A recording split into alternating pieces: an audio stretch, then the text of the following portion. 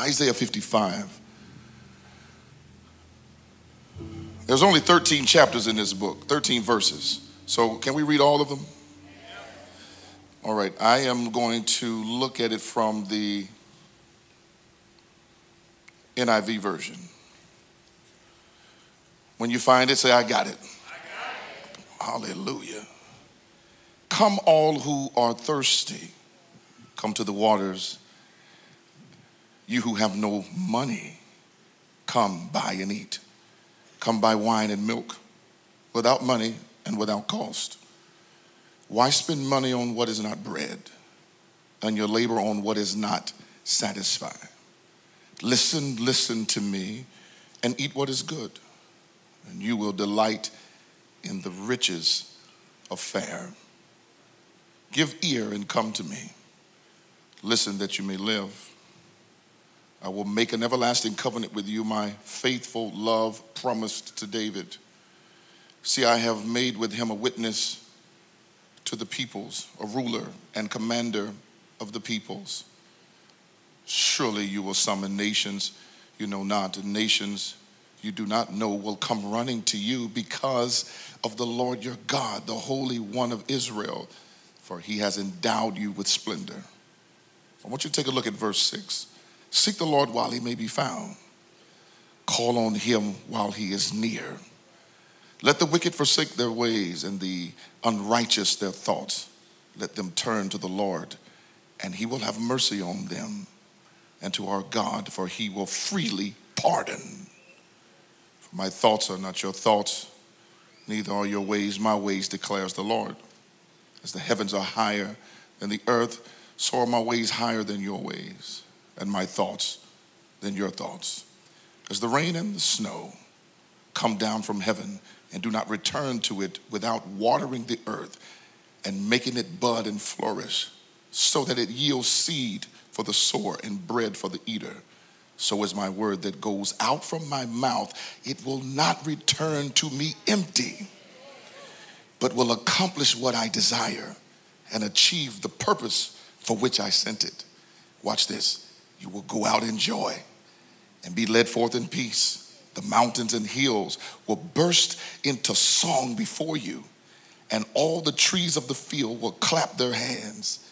Instead of the thorn bush will grow the juniper, and instead of the briars, the myrtle will grow. This will be for the Lord's renown, for an everlasting sign that will endure forever. Father, thank you for your word. In Jesus' name, amen. Do you love the word? Yeah. Shout hallelujah. You may be seated. Verses 6 and 7 is where I really want to focus my point, but I wanted to read the entire of that particular chapter to give you context of what's going on in the book of Isaiah. But if you look at 6, it says, seek the Lord while he may be found. Call on him while he's near. Let the wicked forsake their ways and the unrighteous their thoughts. Let them turn to the Lord, and he will have mercy on them, and our God, for he will freely pardon.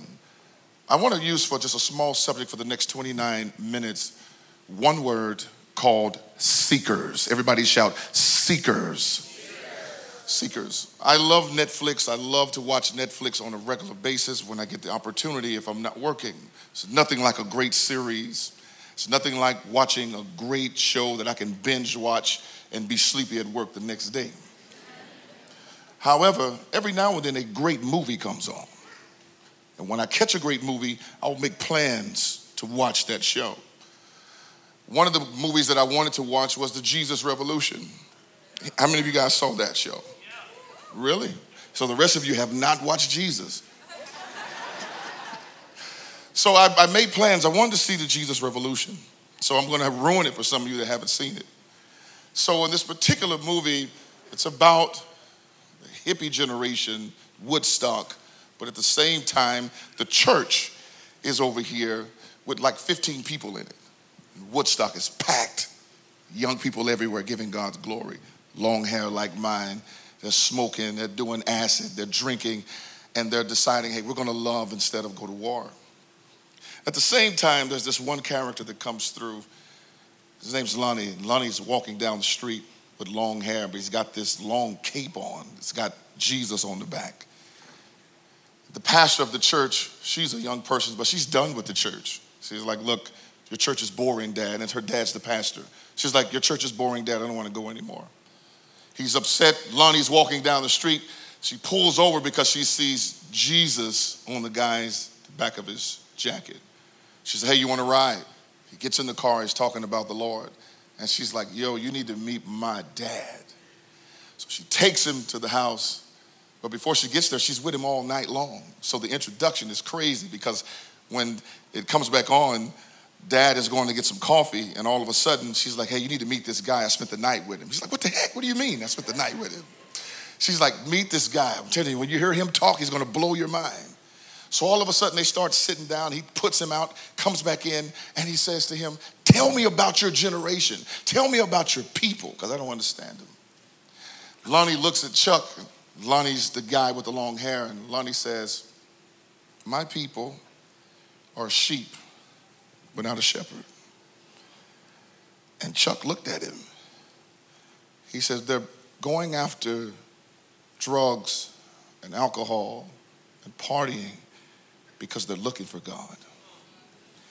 He says, and your people, Chuck, you've closed the door to your church. And so we've got nowhere to go. He says, but if you would just open up your heart and see us for who we are, you'd be surprised at what could happen in the revolution that could take place. And it was in that part of the movie where I just paused it myself and I started to cry because I got to thinking about personally all the things that I sought after, all the things that I was seeking for, when it was just so easy for me to really seek Jesus. But I didn't go after him because I went after everything else, whether it was drugs, whether it was sports, whether it was ball, whatever was out there, I went after it. I was seeking for it. And it took me to become broken and hit rock bottom before I could find Jesus. But what I want to stop is us crashing before we find him. I believe we can find him while we're on our way up. I believe we can find him when we're going after our careers. I believe we can find a deeper relationship while we're going after the one we want to marry. That we don't have to be on our deathbed to find Jesus. I want you to look at somebody and say, I love Jesus. I love him. I love him. I love him.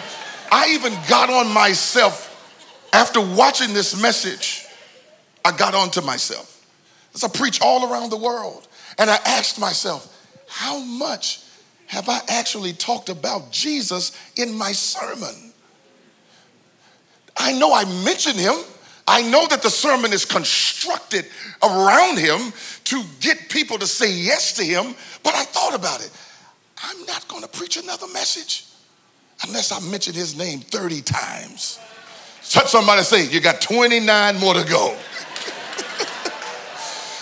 Jesus means so much to me that when I rewind time and look at my life, when everyone said, it's over for you, you won't live past 19, Jesus was still there. When I lost jobs, when I lost popularity, when I lost money, Jesus was still there. At the end of the day, when I walked away from my own dreams and my own family, Jesus was still there. What I love about him, as I continue to move into this text, he's been seeking us since day one. The Bible says that he came seeking who he will save. He wants to seek and save the lost. But what's also interesting, Jesus is seeking to save the lost, and then Satan is seeking whom he may devour.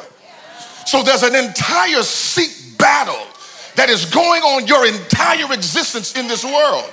And if you don't figure out how to find the right crowd, and find the right church, and find the right support, and find the right girlfriend, and find the right boyfriend, you will be manipulated by somebody's seek. Wish I had a witness here. Somebody shout hallelujah. I done got happy already. He says he's seeking whom he may devour. So then Satan uses manipulation. He uses people to try to twist your mind, twist your feelings, so you can get caught up in your emotions. And what happens when you try to seek Jesus? See how they taught me as a kid? It's like he was up there. And so we're seeking to find him. But the truth is, he's in here. So if he's in here, the reason why many of us don't get to him is because we have to seek past us to find him. You have to seek past your emotions, seek past your fears, seek past your own belief, your belief system. You have to seek past what you've been taught as a child, that certain sins would keep God from loving you. You have to seek past a system of religion that has broken your mindset to make you think that you got to be perfect for God to walk with you. But what I found out is that we've got a God that loved us while we were sinners. He did not wait for you to get right. He did not wait for you to change. He says, I love you in your dirty drawers, in your messed up mind, with your messed up circumstance. I'll jump into your life and change your life. I wish I had at least 200 seekers that would get off your butt and give God glory. Glory to God. Look at somebody and tell them, I'm a seeker. I'm seeking after him. I'm not seeking no woman. I'm not seeking no man. I'm not seeking no job. I'm not seeking any drugs. I'm seeking Jesus. Somebody one more time shout hallelujah. Let me see it. Glory to God. In Ecclesiastes, take this note, in Ecclesiastes chapter 3, verse 11, watch this. He has made everything beautiful in its time. He has also set eternity in the human heart, yet no one can fathom what God has done from the beginning to the end. That's Ecclesiastes 3, verse 11. Watch what he says. He has set eternity in the human heart. Now, the Bible also tells us that the heart is deceitfully wicked. So what is he saying to us in Ecclesiastes? That even in this heart that is deceitfully wicked, I have dropped heaven inside of you. But the issue is, everything that we seek after keeps us from recognizing what he's already dropped inside of you. So your seek, your focus, your pursuits, your concentration, if Jesus is nowhere in it, it will drive you away from what God has already put inside of you. What theologians call that is a God-sized hole. That a God-sized hole is sitting in your heart. And while that God-sized hole is there, all he's reminding you is, no matter how far you go, there's a piece of me that is constantly sitting inside of you. And the only reason you can't recognize it is because you're so caught up in what you're personally after, and you won't seek me for guidance. You won't seek me for wise counsel. But I came in here today to break that off of your life, because you're going to start seeking Jesus before you start seeking for a new job, before you start seeking for a new home, before you start seeking for a new location. You're going to ask Jesus, what do you have to say about this? Turn over to Romans. Turn to Romans. In Romans chapter 1. Romans chapter 1, verses 18 through 20. Paul describes it a little bit more. The wrath of God is being revealed from heaven against all the godlessness and the wickedness of people. Watch it. Who suppress the truth by their wickedness. Since what may be known about God is plain to them, because God has made it, what did he say? Plain to them. Verse 20, for since the creation of the world, God's invisible qualities, his eternal power, his divine nature have been clearly seen, being understood from what has been made, so that people are without excuse. So the Roman writer is telling you, he's in there. Eternity is in there. But what we get ourselves into suppresses the truth that God has already made plain to you. So this is why you can find yourself halted between two opinions, because something inside of you is saying, I know better, while somebody else is seeking to pull you from better. But you've got to learn how to seek God regardless of who's in your circle. I wish you'd look at somebody next to you and tell them, if you're not a God seeker, you're going to have to move today. Now, I know some of you didn't want to say it because you brought them to church. Yep. And you're going to eat brunch with them after church. But just maybe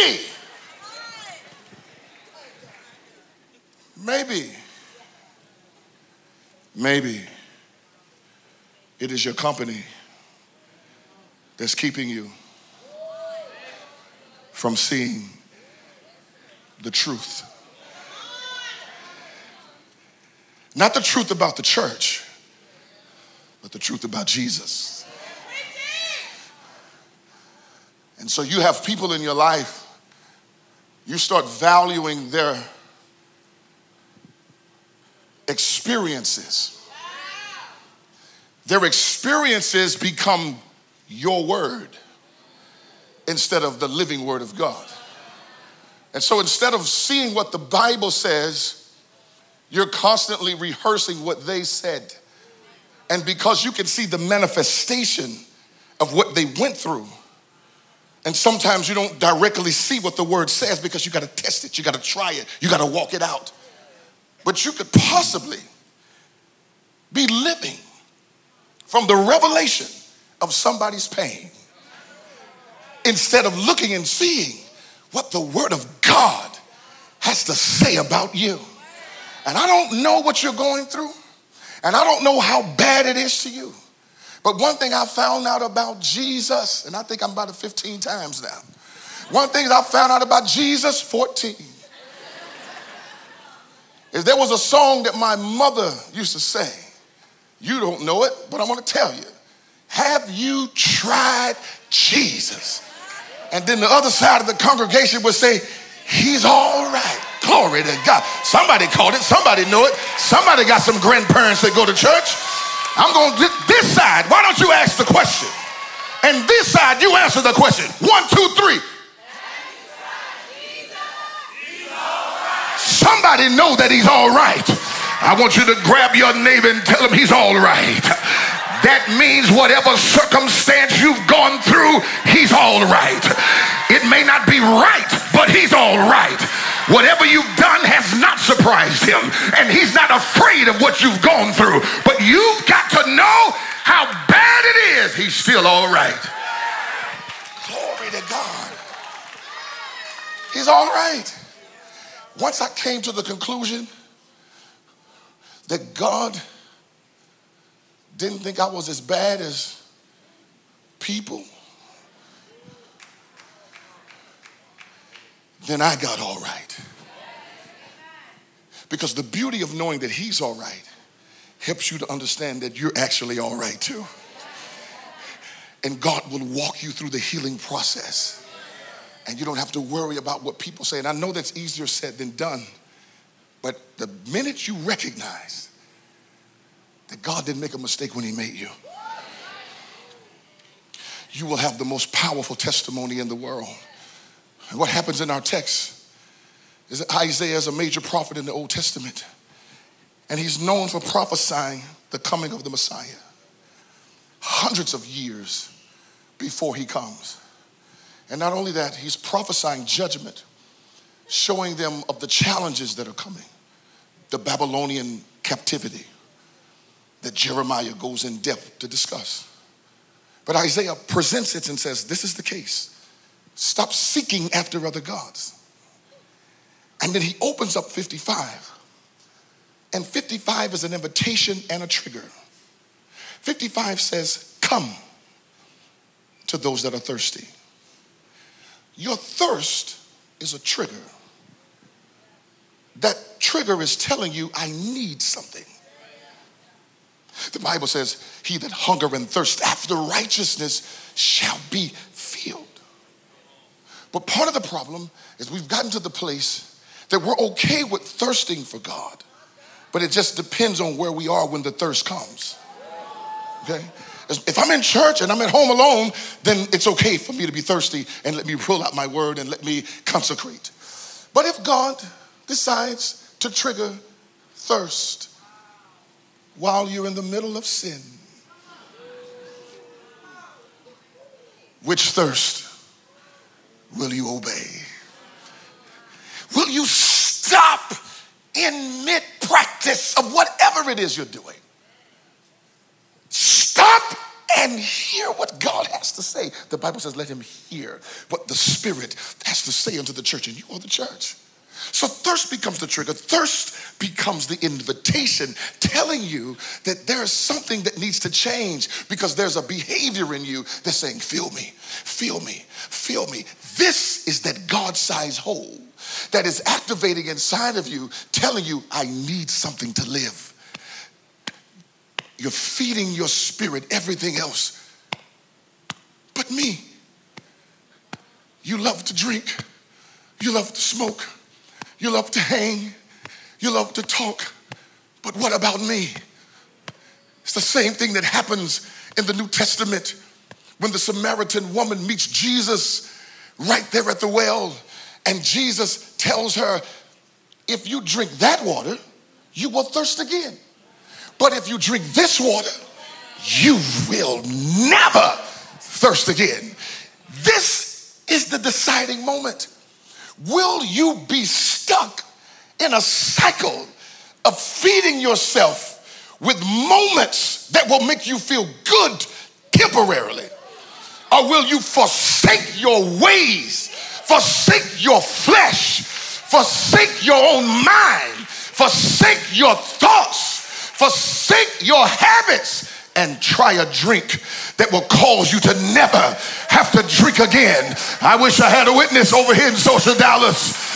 But somebody look at somebody else and tell them, I want the second drink. I want the drink that I can drink when I'll never have to drink again, because I don't have time to continue smoking and going out to cure what I think is going on the inside, when God is saying, take this and it'll handle that. Oh, somebody shout hallelujah.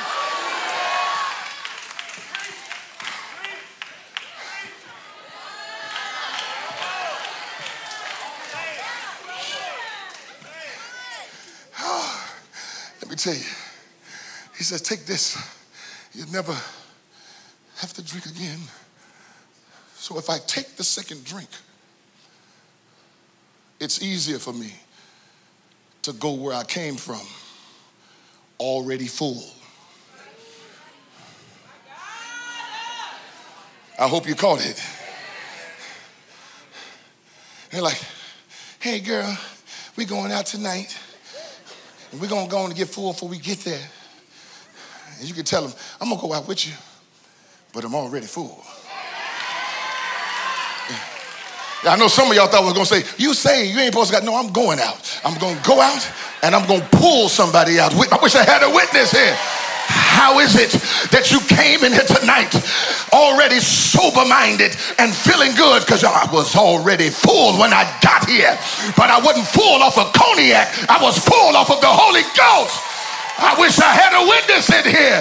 Have I got any full people in here that are full off of Jesus, full off of his power, full off of his anointing, full off of his glory? Already full. See, when you're already full, low stuff can't attract you.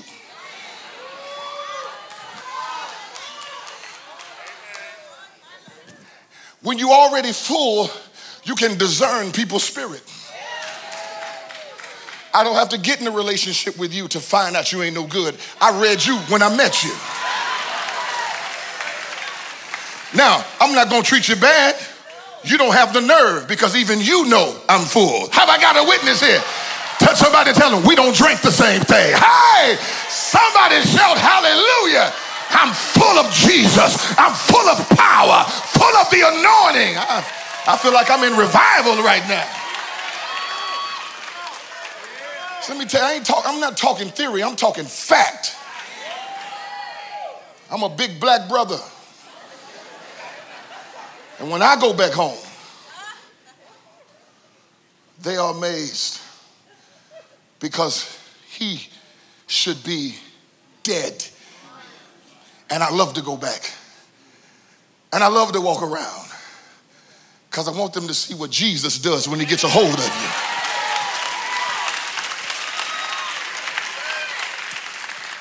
I'm trying to get you to understand that thirst that you feel is the trigger.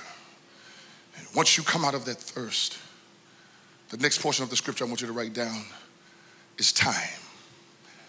Time. Thirst and then time. Why time, Joel? Seek the Lord while he may be found. There was a portion of time. The Bible says that man was appointed a time to be born and a time to die. You only have so much time to find him. And as much as you think tomorrow is promised, it is not. And it is not that God is hiding from you. But there is a little bit of cat and mouse when it comes to God. Why is that a little cat and mouse with God?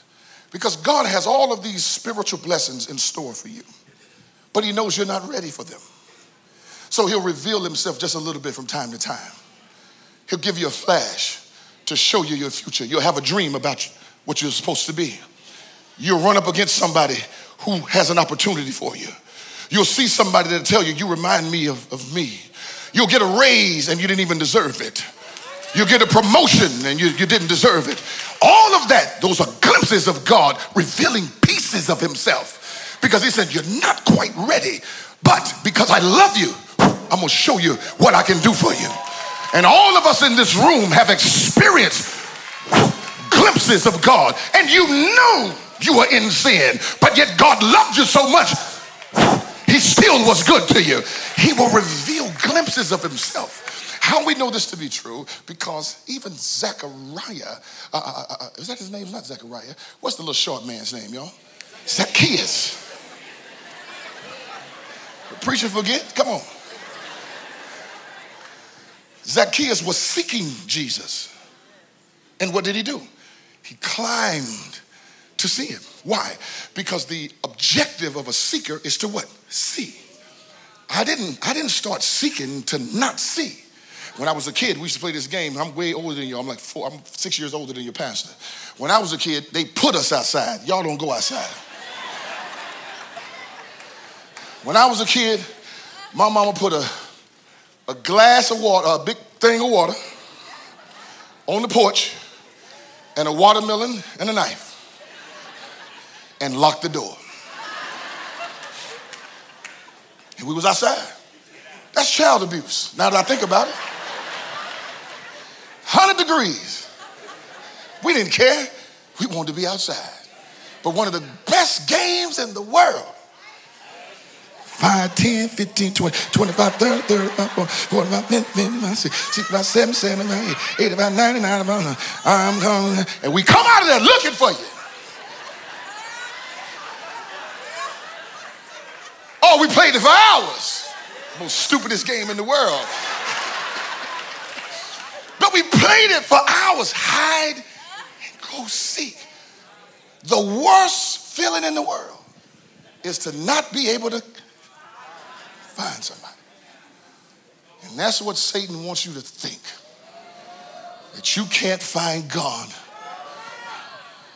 in what you're going through.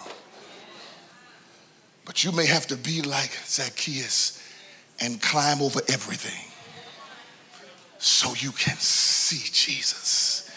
Just like Moses. Moses says, I want to see you, God. And God said, well, if you want to see me, no man has seen my face and lived. But Moses said, I still want to see you. So he said, go hide in the cleft of the rock. And Moses hid. And he got a chance to see God just walk by. And the Bible says he saw his hinder parts. I'm telling you, if you get busy seeking God, in the time that you have. Because the only time you got is right now. You'll be surprised that God will walk by your situation. He'll walk by your house. He'll walk by your mother that needs to be healed. He'll walk by your marriage. He'll walk by your circumstance. He'll walk by whatever you need him to walk by. But the Bible says when he walked by Moses, Moses had so much glory on him. I wish I had a Bible reader in here. Moses had so much glory on him just from God walking by that he had to cover his face. I wish you would get so much glory on you that it would shock everybody that you're with. That you may have to cover yourself because God's glory has been on your life. And if they need a blessing, give them a flash. Somebody shout hallelujah. God's about to do something for everybody in this room, but you can't be afraid to seek him right now. I want everybody to look at somebody and tell them we're going higher. We're about to seek Lord for whatever we need. We're going to seek him for our life. We're going to seek him for our spouse. We're going to seek him for healing. We're going to seek him for power. We're going to seek him for grace. We're going to seek him for joy. We need Jesus. Rest on your feet.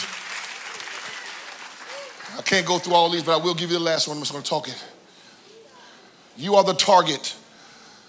So you should have thirst, time. Turn was the next one that I didn't go through. But target is the last one. You are the target of God's seek. How we know that to be true? Because the text clearly says, I'm going to pardon you. And he says, don't try to compare how I feel to the people that you hang with. My ways are not like your ways. My thoughts are higher than your thoughts. He said, just like the water, the snow and the rain, it left me and came to you. The reason we know that the water worked is because when the water hits the dry ground, the ground changes. The ground soaks up what God gave. And then the ground yields whatever was underneath it. Fruit, trees, whatever was there. That water does not return back to God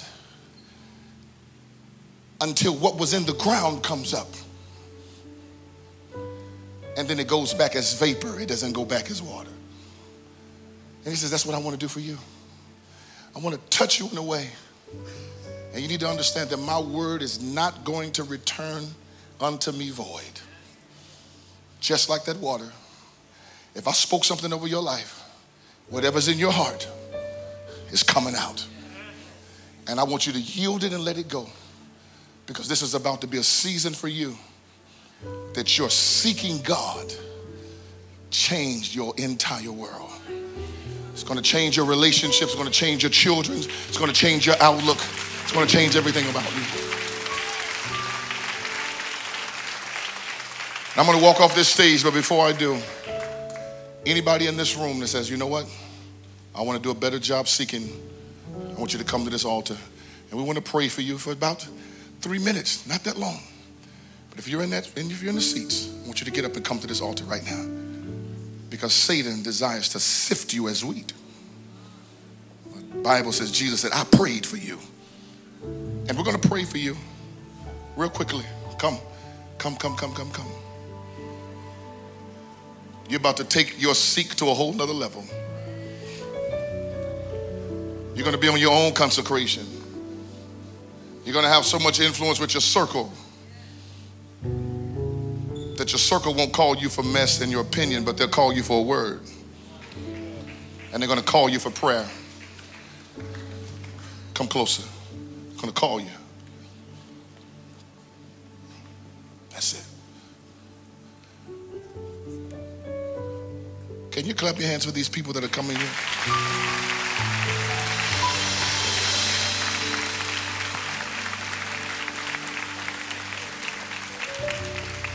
Pastor Taylor, Am I handing you this? Come on, keep coming, keep coming, keep coming, keep coming, keep coming.